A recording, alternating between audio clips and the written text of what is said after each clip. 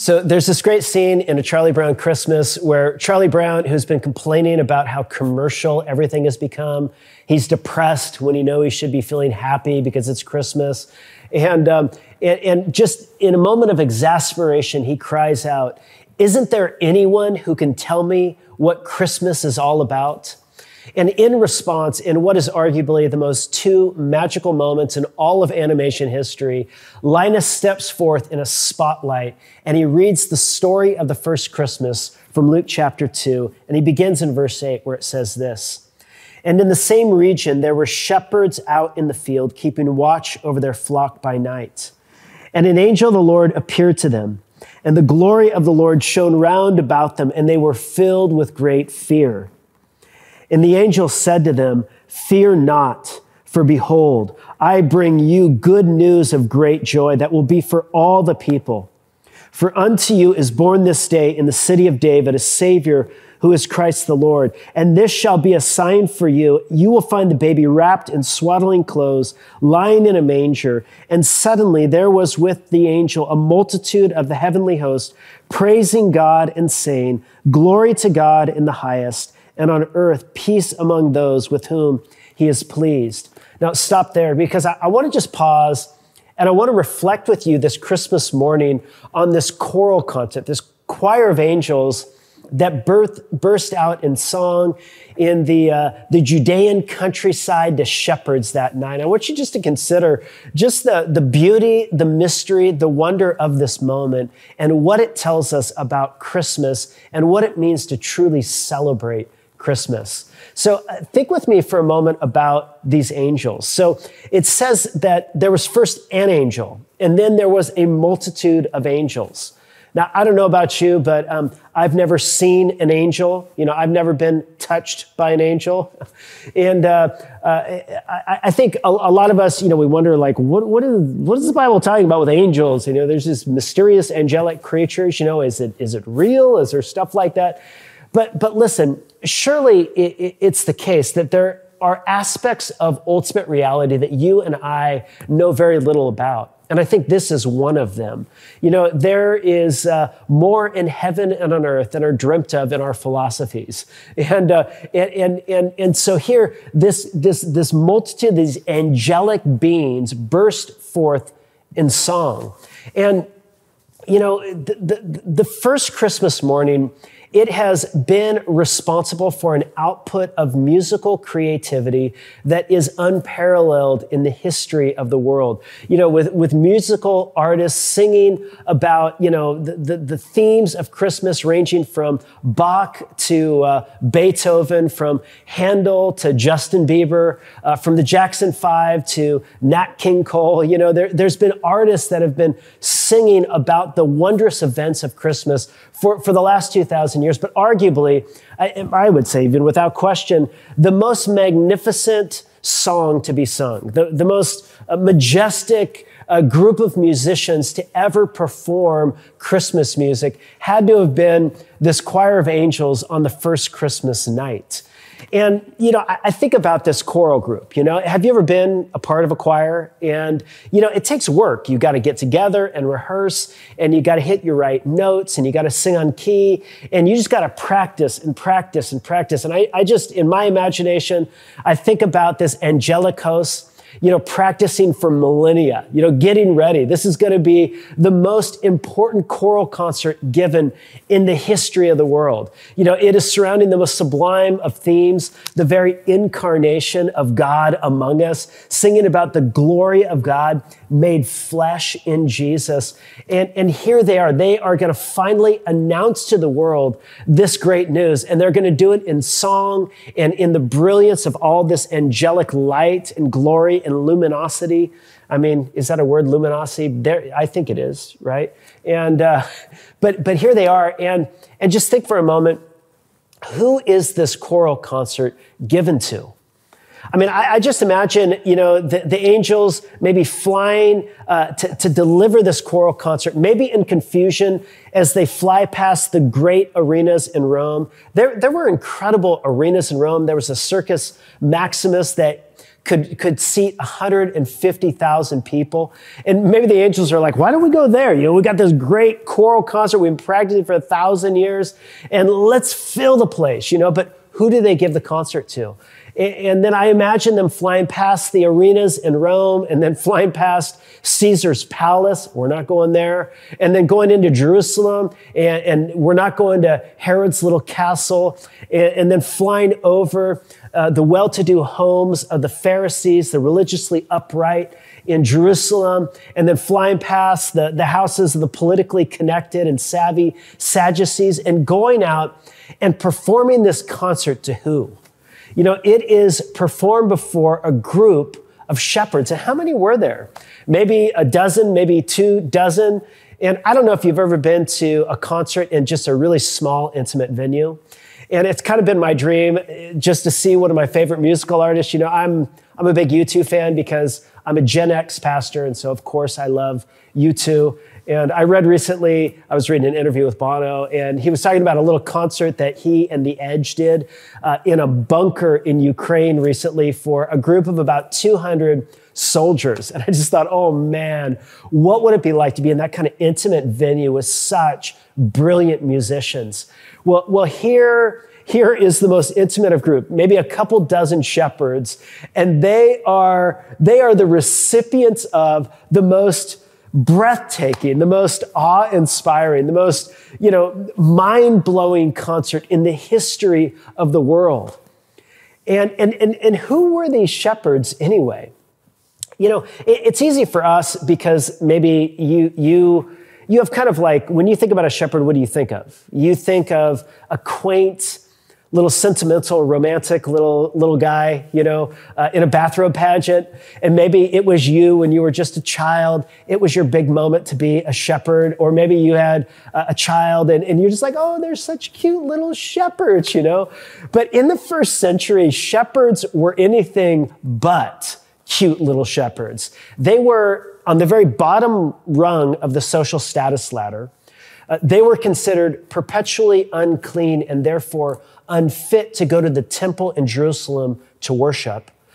They also were a little bit suspect characters. And, the Mishnah, which is a collection of Jewish laws giving guidance to how you should conduct your life, it basically said, look, when you do business with a shepherd, beware, because they're going to cheat. Don't even buy milk from them because they're going to cheat you out of it. So there were suspicious characters at the very bottom rung of the social status ladder. And who is it that is the recipient of the most magnificent concert in the history of the world, but these lowly shepherds? And it's easy because we are so familiar with these characters in our pageants, in our nativity sets, and on our Christmas cards, and just in our imaginations, to miss kind of like what is happening in this moment. Why on earth is the most magnificent concert in the history of the world given to the lowest class people of the day and such a small, marginal group of them? And I think what's happening is here are the words of Mary's Magnificat are being fulfilled. He has shown strength with his arm. He has scattered the proud in the thoughts of their hearts. He has brought down the mighty from their thrones and exalted those of humble estate. And I just think about, if had Caesar in Rome or Herod in Jerusalem or the Pharisees or the Sadducees in their religiously upright dwellings, if any of them had known that this angelic choral concert was happening that night, they would have thought, surely we would be invited.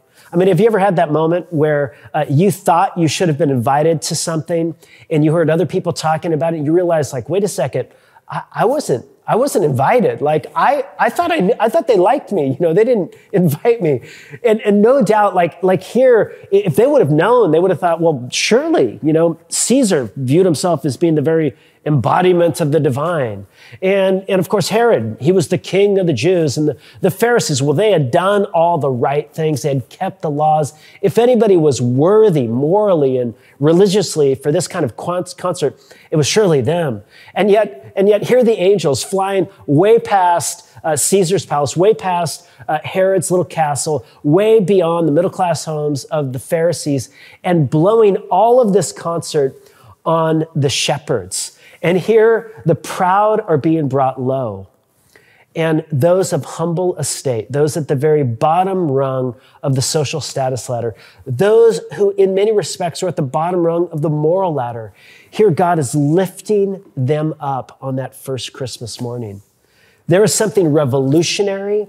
There is something it's going to turn the tables on the status quo and conventional ways of being in this world with the birth of this Messiah, with the birth of Jesus into the world.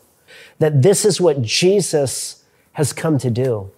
He has come to bring the proud down and to take those who are down and out and to raise them up.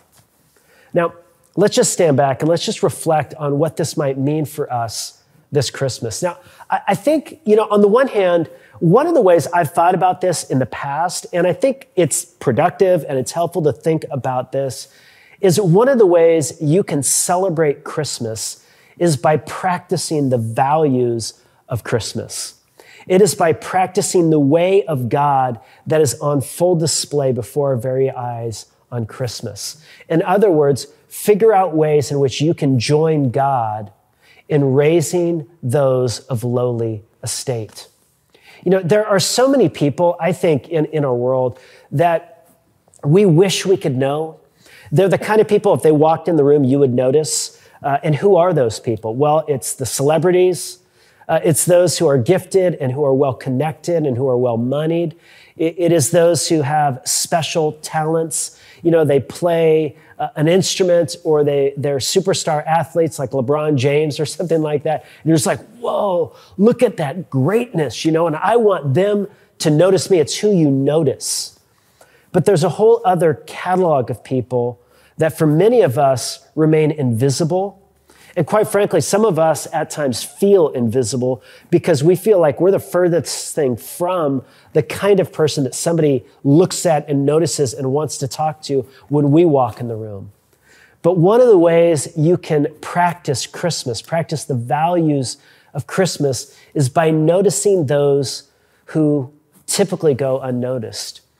I just finished reading a book called Invisible Child. It's an amazing journalistic account of a New York Times journalist who goes and embeds herself in the life of this homeless family for over a period of about 8 or 9 years. And it's pretty fascinating because you see what happens in their story over the course of this time. And it's full of ups and downs. But the title of the book is Invisible Child because it focuses on the oldest of these 8 homeless children. Her name is Dasani, and at one point in her discussions with the journalist, she just says, I feel like I'm invisible, like I don't matter, like I'm the kind of person people just don't see. She is those of humble estate, and on Christmas, God comes and says, I have come to lift up those of humble estate. Now, don't misunderstand. It's not saying that those who are proud or arrogant also are not the recipients of the Christmas message. Of course, Jesus has come to be the Savior of the world, of the wealthy and of the poor, of the well-connected and of the invisible. Jesus is the Savior of the whole world. But we need to hear the message of Christmas differently depending on where we sit in the social status ladder. I think if there are those who are proud and if you have a high view of yourself, the challenge of Christmas is you need to be brought low. You need to come to know what you don't know. You need to see what you don't see. You need to become humble before God. But the word of Christmas to those who are on the bottom rung is God has come to raise you up and to level the playing field and to say that all humans are created in my image and are the objects of my deepest love and affection. And while you so often look through a lens that puts people in categories based upon their money or their status or their power or their looks or their body type or whatever, he says, look, I don't put people, these are all objects of my love and affections. These are human creatures that I value and love and I lift up. And so to participate or to practice Christmas, on the one hand, can mean to join God in lifting those of humble estate and by noticing the unnoticeables. But I think we need to press this further because I think the message of Christmas is beyond even that. Because notice when the angelic choir bursts out in song, they say this. They say, I have come to bring you good news of great joy that will be for all the people. And what is the good news? Well, notice it is good news. He's not giving moral exhortation. He's not saying, now make sure you go out this Christmas and you share some of your wealth with those who are on the margins, that you make space in your Christmas list for those who are not receiving Christmas gifts. Surely we should all do that. That's not bad stuff to do.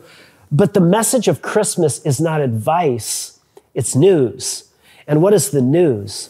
He says the news is that unto you is born this day. Unto you, especially you who are on the margins, who are poor, who are forgotten and invisible. He says, unto you is born this day in the city of David a Savior who is Christ the Lord.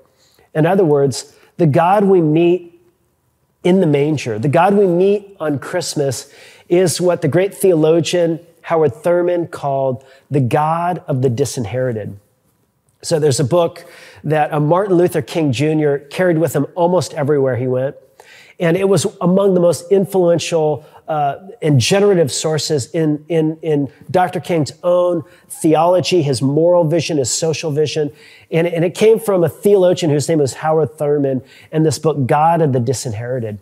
And it's a fascinating book because in the introduction, he talks about how he did this. He's a black theologian. He did a trip when he was just in his early college years to India, and they met with people who were fighting against colonial rule in India. Kind of inspired by Gandhi and all of this. And in interacting with the people there who felt like they were forgotten and on the margins and oppressed, they asked him why he, as a black man, was a Christian.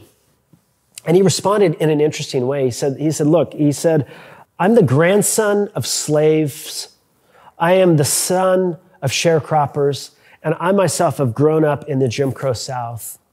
And what I've come to discover in the gospel of Jesus Christ is not that God is the God of the oppressors, but God is the God of the oppressed and those on the margins and those who are forgotten. That he is the God who is the God of those who have their back up against the wall. And he makes this interesting point that I think is important, I think, for maybe some of us who might be in that upper middle class, kind of arena. He says, look, so often we think the message of the gospel is to the rich to give what they have to the poor and to share. And of course, that's moral exhortation that we all ought to abide by. But he says the message of the gospel actually is to the poor, and it's for the poor. And it's saying that God has entered into solidarity with you. He has become the son of a peasant, unwed mother who is under the thumb of Rome.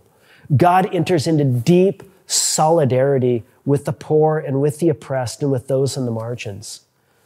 And if we want to meet God, Jesus would later say in Matthew 25, one of the best places you can find him is in the face of those who are hungry and those who are hurting and those who are naked and those who are unclothed. He says, those who are imprisoned, he says, you can meet me in the face of those who are suffering in this world. And he says, on that day, he says, many are going to say, Lord, when? When did we clothe you? When did we feed you? When did we give you something to drink? And he would say this, inasmuch as you've done it to these, the least of these, my brethren, you've done it unto me. He says, I entered in from the very beginning on Christmas into solidarity with the poor, with those on the margins, with the shepherds, with the unwed mothers. And he says, when you enter in to life with those on the margins, when you share with those, you are sharing with me. You are entering into life with me. And so the message of Christmas is declared in this Magnificat on Mary. He has come to humble the proud, and he has come to lift up those who are of humble estate, entering into solidarity with those at the very bottom to say he's in solidarity with all of humans. Coming and announcing to those who are at the very bottom rung of the moral, social fabric to say, look, I have come to be Savior to you, to say, I have come to be Savior to everyone. And this is the good news that we celebrate at Christmas, that God has come in Christ to be the Savior of the world. And may that news humble us. And may it, in those pockets of our life where we feel forgotten or invisible or neglected, may it lift you. May it be the news that you hear this Christmas, that God enters into solidarity with you, that he's come for you, that unto you is born this day in the city of David a Savior who is Christ the Lord.